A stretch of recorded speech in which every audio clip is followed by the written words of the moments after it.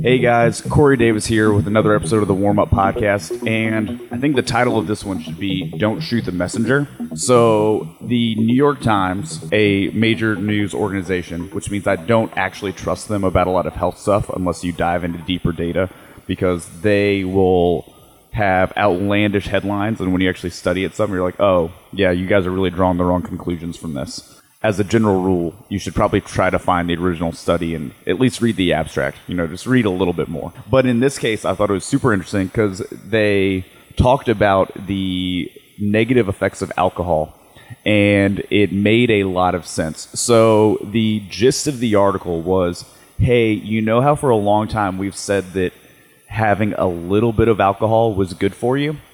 Yeah, never mind, we were wrong. And so the gist of it is, for a long time, when you looked at the data, people that don't drink at all were actually not as healthy as people that do a moderate amount of drinking. And I forget what the exact definition is. It doesn't really matter, but moderate drinking was like, just like a few drinks a week, 2, 3, over the course of a week. Those people were healthier than people on either end of the extreme. So like drinking every day or like drinking in excess. I'm not going to try to define that because somebody listening is going to be like, oh, shit, that's me. And that's not what this podcast is about. This podcast is not about you having a epiphany about your alcohol usage during it. It's about just being healthier. On the two extremes, people were less healthy. And then when you actually have a little bit of alcohol, you are healthier. And so, that doesn't make a lot of sense, like why that would be, because we know alcohol is bad for us. This is not going to be a podcast about demonizing alcohol or saying you should never, ever drink or anything like that. I drink sometimes.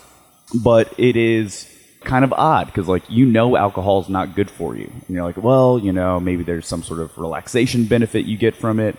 Or maybe it's that, I heard there's antioxidants and resveratrol, something in red wine that's supposed to help with anti-aging. So I guess it's that. And they have come out recently and questioned that idea and basically figured out that no. Alcohol is bad for you if you take out the fact that people with better access to health care and generally a better overall ability to take care of themselves are the type of person that would fall into that moderate amount of drinking. Yeah, alcohol is just bad.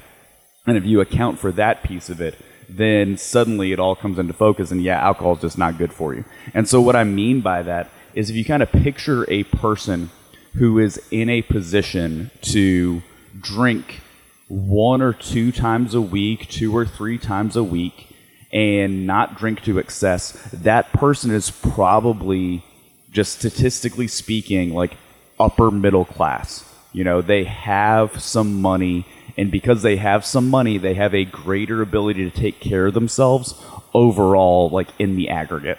So the types of people that don't drink at all would be people that are super, super healthy, and they'd obviously be very healthy, or sometimes someone who's very poor. You kind of think about a moderate drinker, that is kind of a upper middle class type of thing statistically. And I'm sure there are, there's somebody listening right now who's like, no, your generalization isn't true because of my one specific example. And I can't explain that to you, how your one specific example you're thinking of doesn't disprove this generality.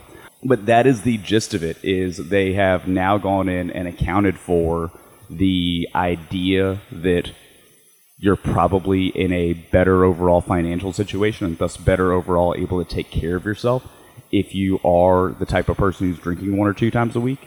And if you account for that, then suddenly, alcohol is bad for you. So what should you do with this information? You could go extreme, depending on how much you drink right now, and never drink. That would not be a negative decision for your health. That would be a positive decision for your health.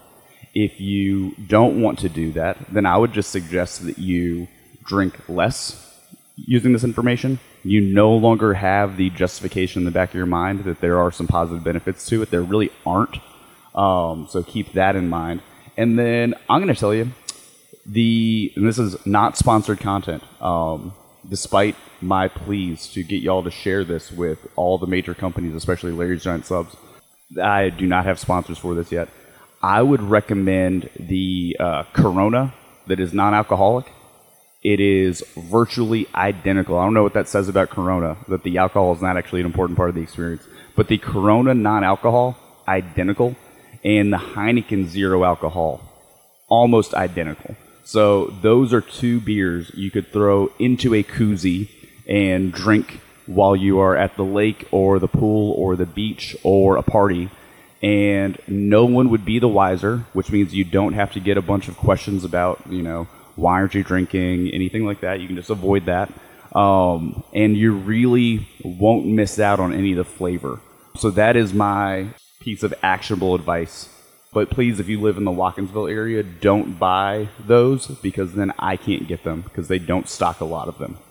So this will immediately backfire. If you buy a bunch, just bring me a 6-pack of those Coronas that are not alcoholic as a thank you for my fantastic recommendation for you, because it does work.